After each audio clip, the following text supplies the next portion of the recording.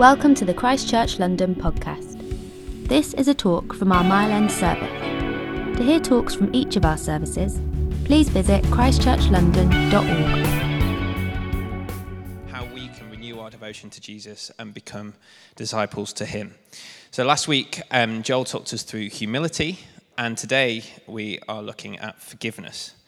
Now, some of us, when we hear that word forgiveness, we think, oh, that's nothing to do with me. I can switch off on this sermon. I can just sit on my phone. Why should I forgive? What does it even mean to forgive? And if that's you this evening, then I just want to say that, I hear you. And in praying over this passage and preparing for this talk, God's really challenged me in what it means to forgive and some areas in my life where potentially I need to forgive. And maybe he'll do the same to you this evening.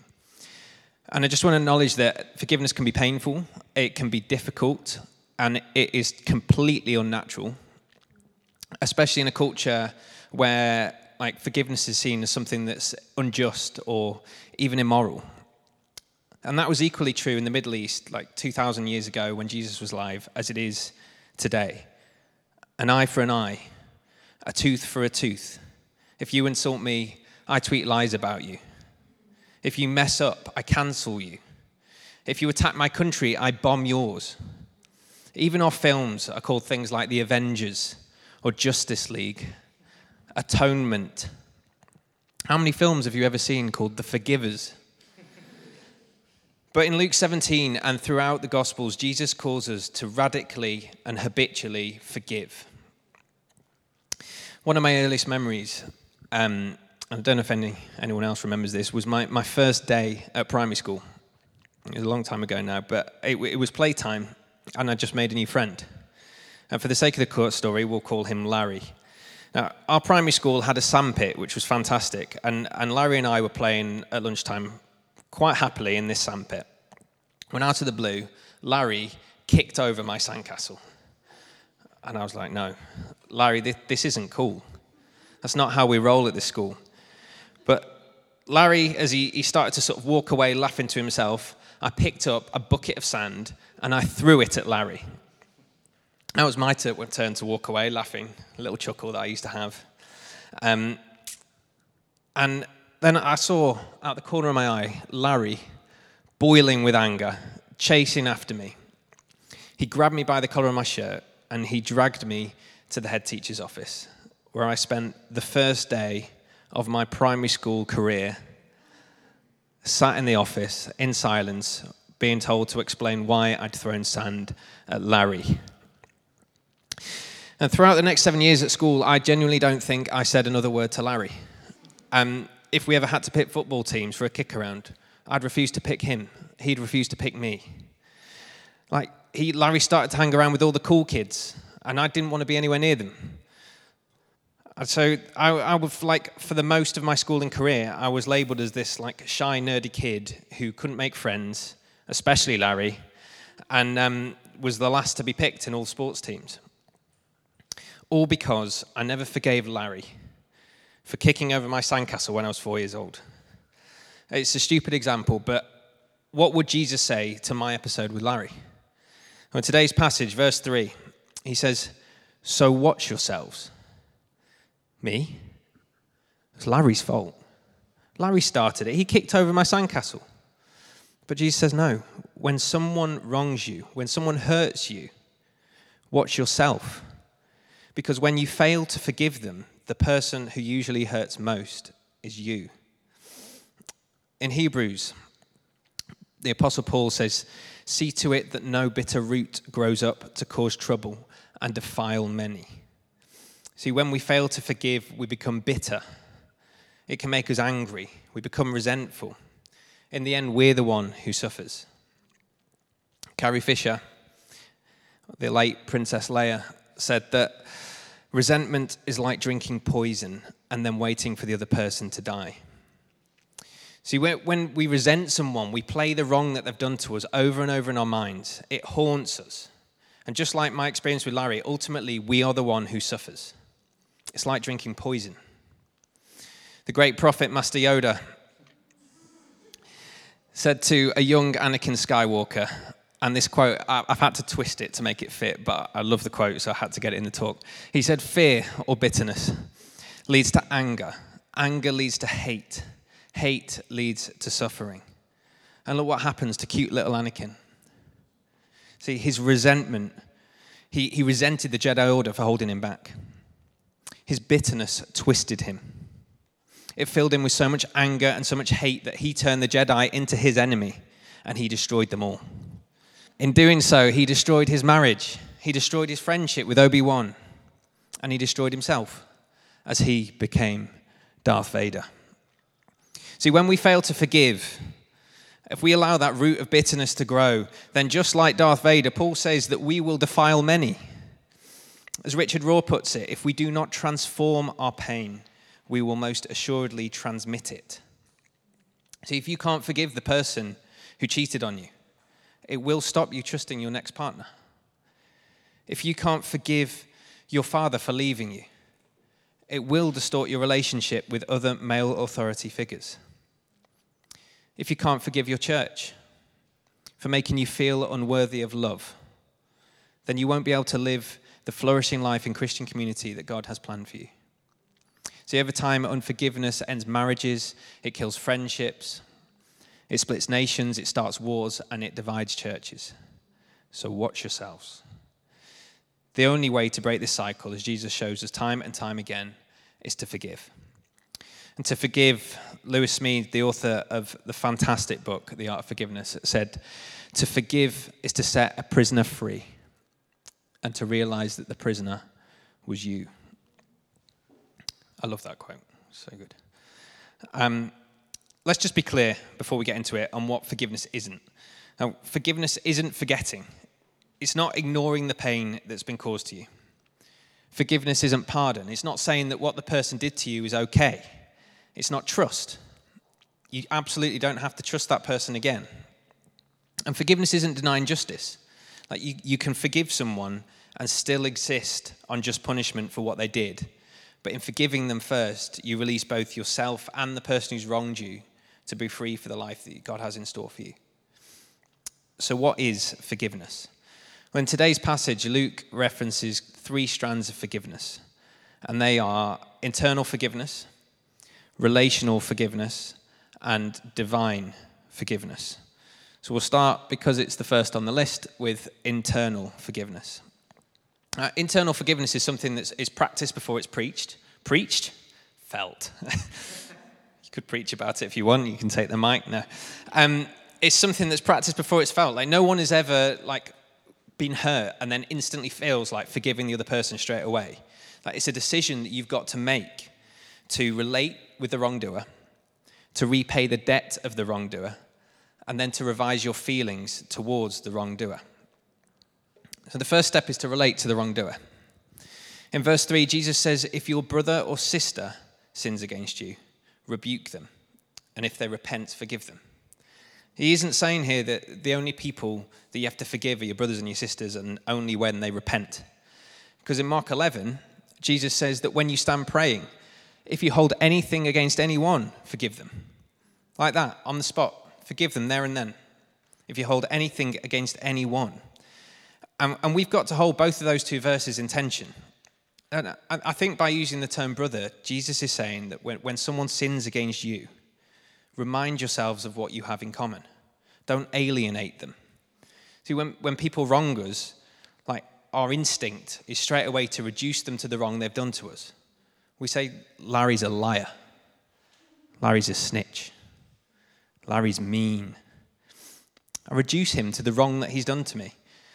Miroslav Volf said that forgiveness flounders because I exclude the enemy from the community of humans, even as I exclude myself from the community of sinners. So when I reduce Larry to being a liar, from being just a person who's lied, if I reduce him to being a liar, it's impossible for me to forgive him. I've excluded him from the community of humans. He's not even human to me anymore. He's just a liar. Even as I exclude myself from the community of sinners. Larry's a liar.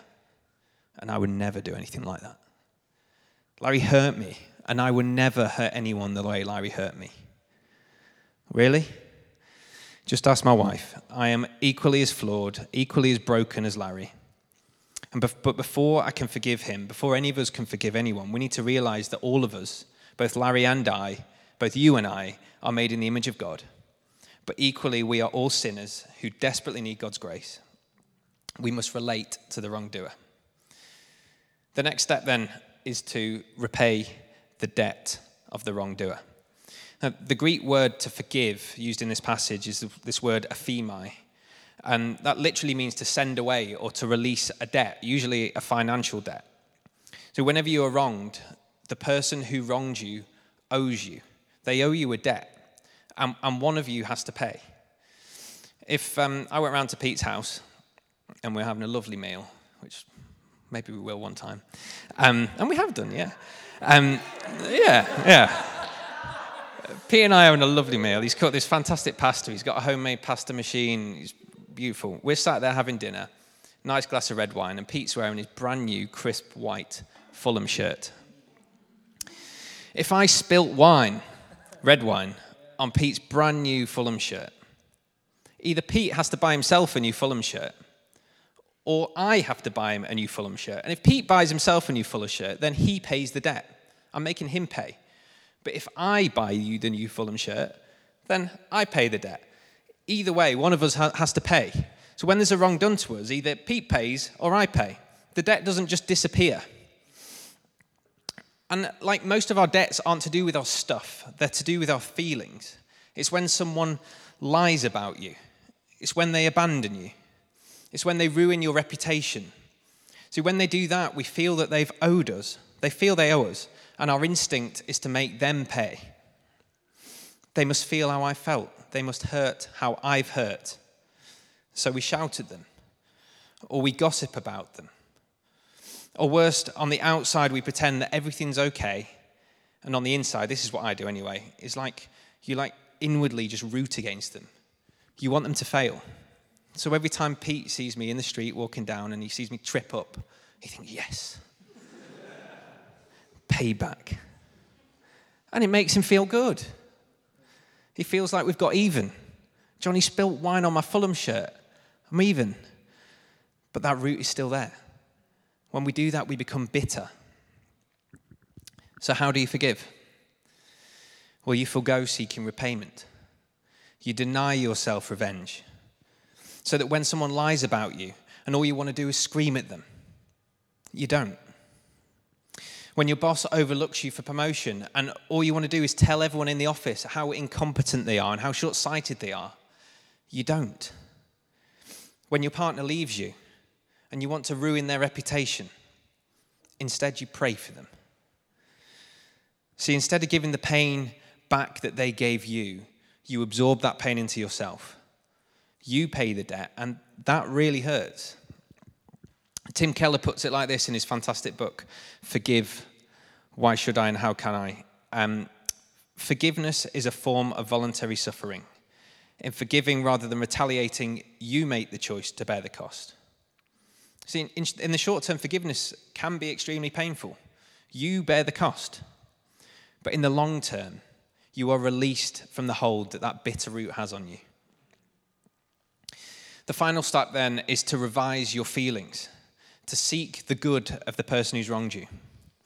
See, in Matthew 5, Jesus teaches us to love our enemies and pray for those who persecute us. At first, when someone wrongs you, that feels impossible. But when you decide to try and relate to them, when you decide to pay that debt yourself, eventually your feelings start to follow your actions. They start to change, and you see them differently. Lewis Smead puts it like this. You disengage that person from his hurtful act. You recreate him. At one moment, you identify him ineradicably as the person who did you wrong. The next, you change his identity. He is remade in your memory. You recreate your past by recreating the person who made your past painful. You recreate your past by recreating the person who made your past painful. You break that root of bitterness. And when you've done that, when you've related with them, when you've repaid the debt, when you've revised your feelings, then internally you've forgiven them. So do we just leave it there? The answer is no. Because in Jesus goes on to say in Luke 17, if your brother sins against you, rebuke him. You say, finally, I get to tell them off. No, because in Matthew 18, which I think is on the screen, yeah. In Matthew 18, he says, if your brother sins against you and you rebuke them and then they repent, then you have your brother back. See, the purpose of that rebuke isn't to shame or condemn the other person. It's to reconcile a relationship. It's to get your brother back. It's relational forgiveness.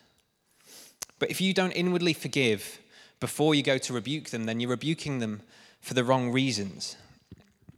See, if Pete tried to rebuke me for ruining his new Fulham shirt before he's forgiven me, he's going to come to me and he's going to say, Jonny, you idiot. That was my favourite new shirt. I just bought it. I was going to wear it to the game today. I hate you. I never want to see you again. See, only if he internally forgives me first can he then come to me seeking the relationship. Only then can he come to me and say, Jonny, when you spilt wine all over my shirt, that really hurt. It really hurt. But I want you to know that I've forgiven you. You know what? I've paid the debt. I've bought myself a new shirt, and I've bought you one too. And then he said, why don't we go the game together? See, that is relational forgiveness. And I think there's a real challenge there for us. And there's a real challenge there for me. A lot of the time, our instinct is to go straight to that rebuke. We say we want justice, we want fairness. But forgiveness and justice aren't mutually exclusive. We worship a God who is both perfectly loving and perfectly just. We worship a God of both forgiveness and of justice.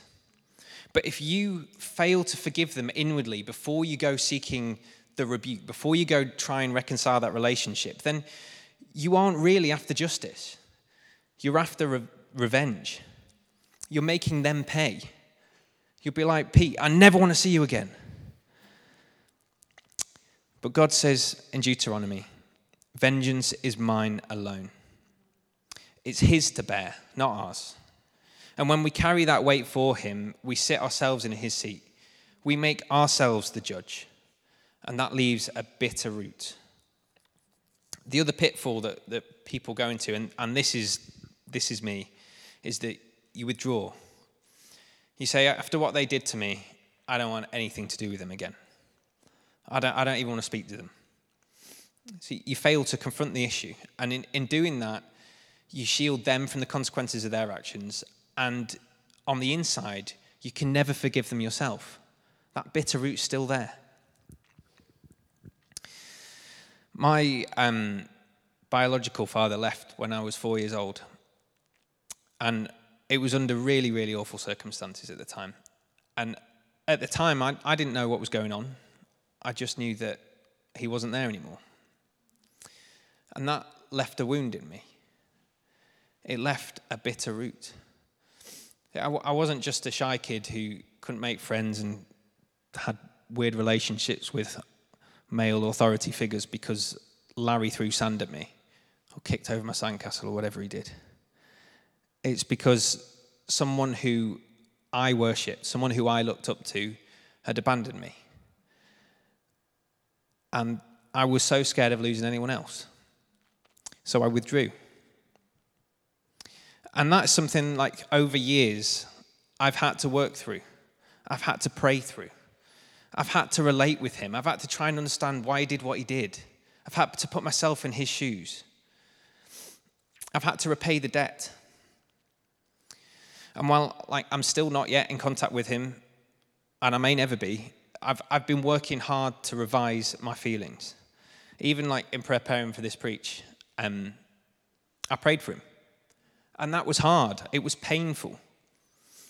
But Jesus says to me, no, you're not done yet. He says, I call you to forgive. And if the opportunity arises, to talk to him, to try and reconcile.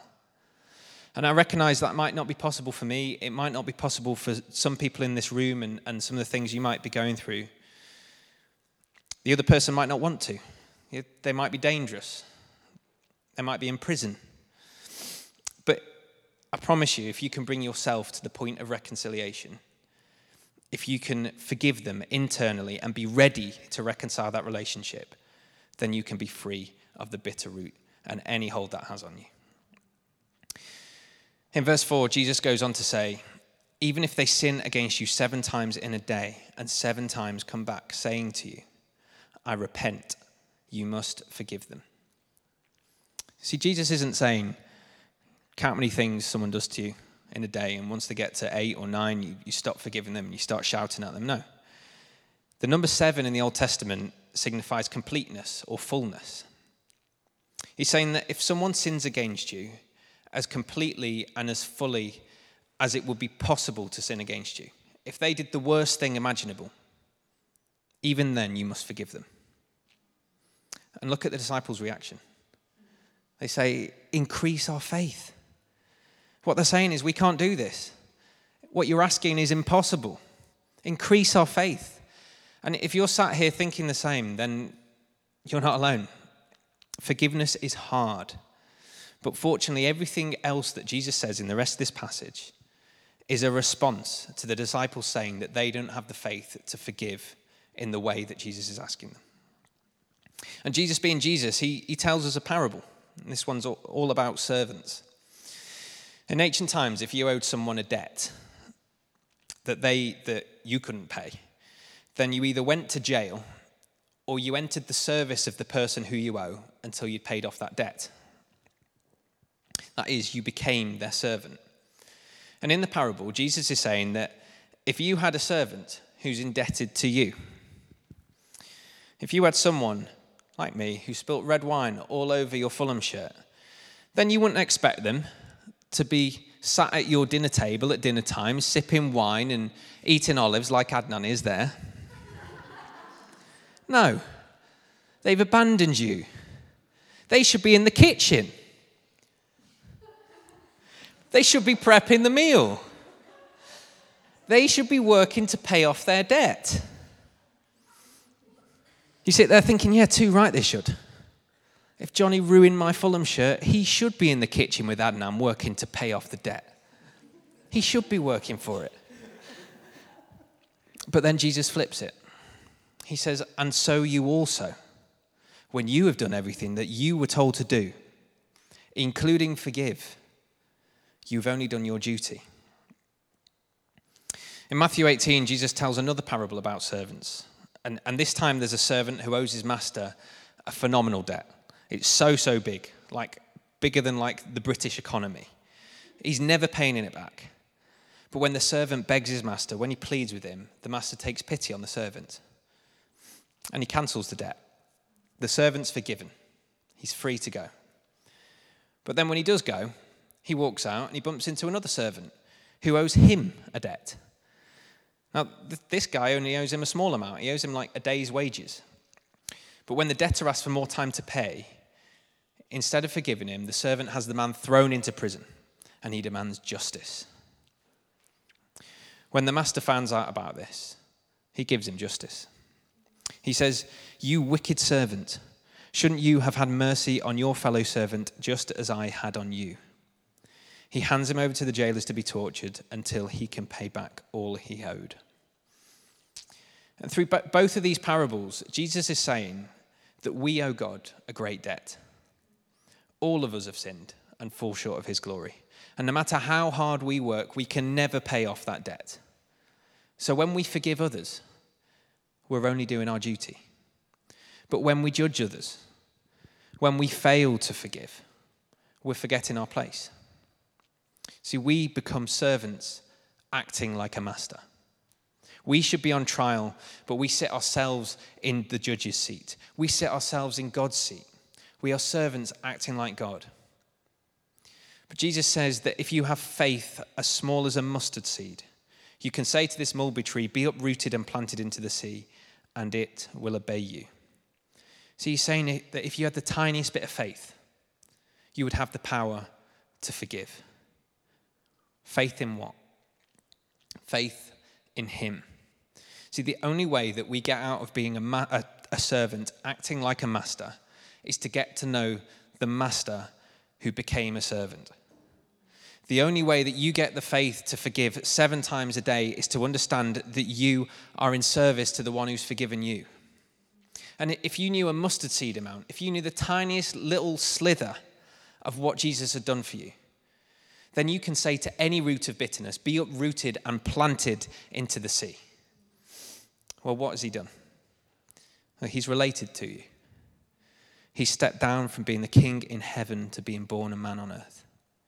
He was tempted and tried in every way, but he did not give in to sin. He repaid your debts. He was beaten, mocked, and scorned, but he held no root of bitterness.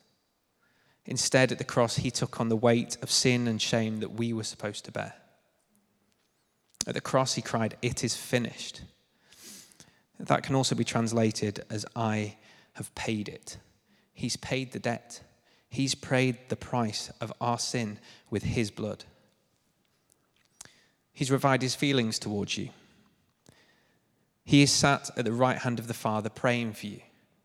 Even at the cross, he cried, "Father, forgive them, for they do not know what they are doing." See, when you are greedy, when you are sinful, Jesus says, "Father, forgive them, for they do not know what they are doing." When I lie, when I'm jealous, Jesus says, "Father, forgive him, for he does not know what he's doing." He's praying for you. And when you say sorry, when you repent for your sins, when you say sorry for what you've done, then no matter how great those sins are, he is desperate to reconcile a relationship with you. See, the only way that we get out of being a servant acting like a master, the only way that we live a life of habitual and radical forgiveness, is to know that we are internally and relationally forgiven by the God who became a servant. And that is divine forgiveness.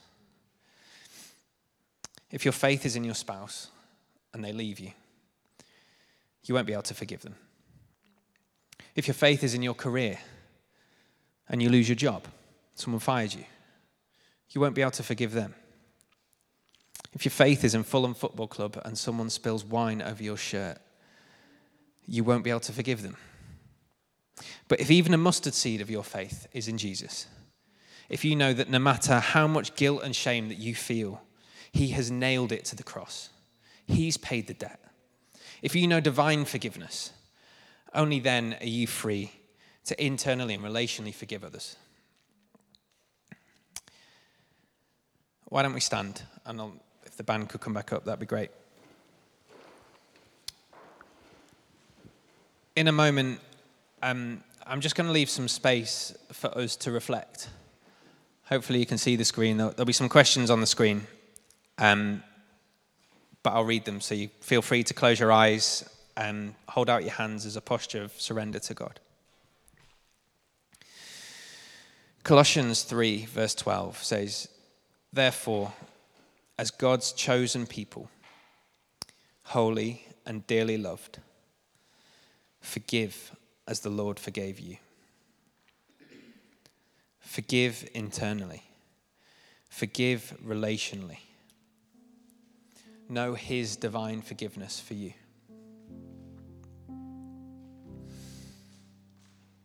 For some of us, the idea of forgiveness is painful. It hurts. There might be wounds from our past, from our parents, maybe from a relationship, maybe even from the church, that have left a bitter root. For some, those wounds are so deep that we've hidden them. We've withdrawn. If that's you, maybe you need to pray Psalm 139. Search me, O God. Know my heart.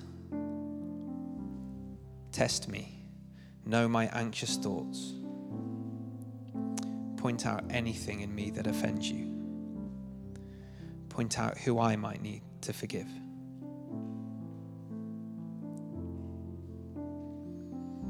Internal forgiveness. Are there any wounds that you need to heal? Is there anyone that you need to forgive?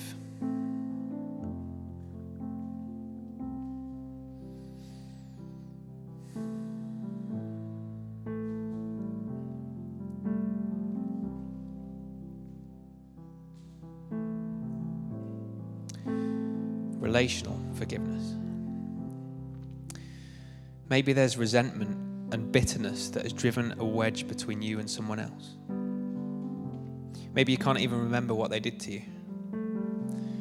You just can't stand to be near them anymore. Perhaps they hurt you and you need to forgive them. Or perhaps you hurt them and you need to repent. Are there any relationships that you need to heal? Is there anyone that you need to seek forgiveness from?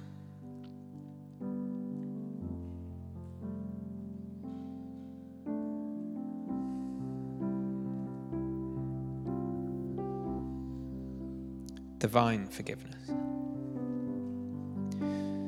Maybe you sat there thinking, or stood there thinking, this guy doesn't know what I've done. He doesn't know how bad I've messed up. You'd be right, I don't. But Jesus does. And though your sins are like scarlet, he has made them white like snow. He's forgiven you internally. He is desperate to reconcile a relationship with you. Is there anything that you need to confess to God? Is there anything that you need God's forgiveness for?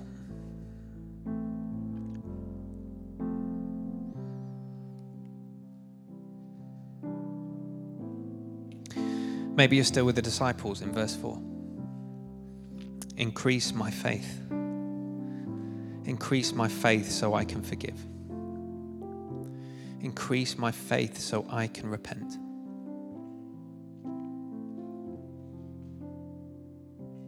Wherever you are on this journey, just to say, if you want prayer for anything, then we're here as family.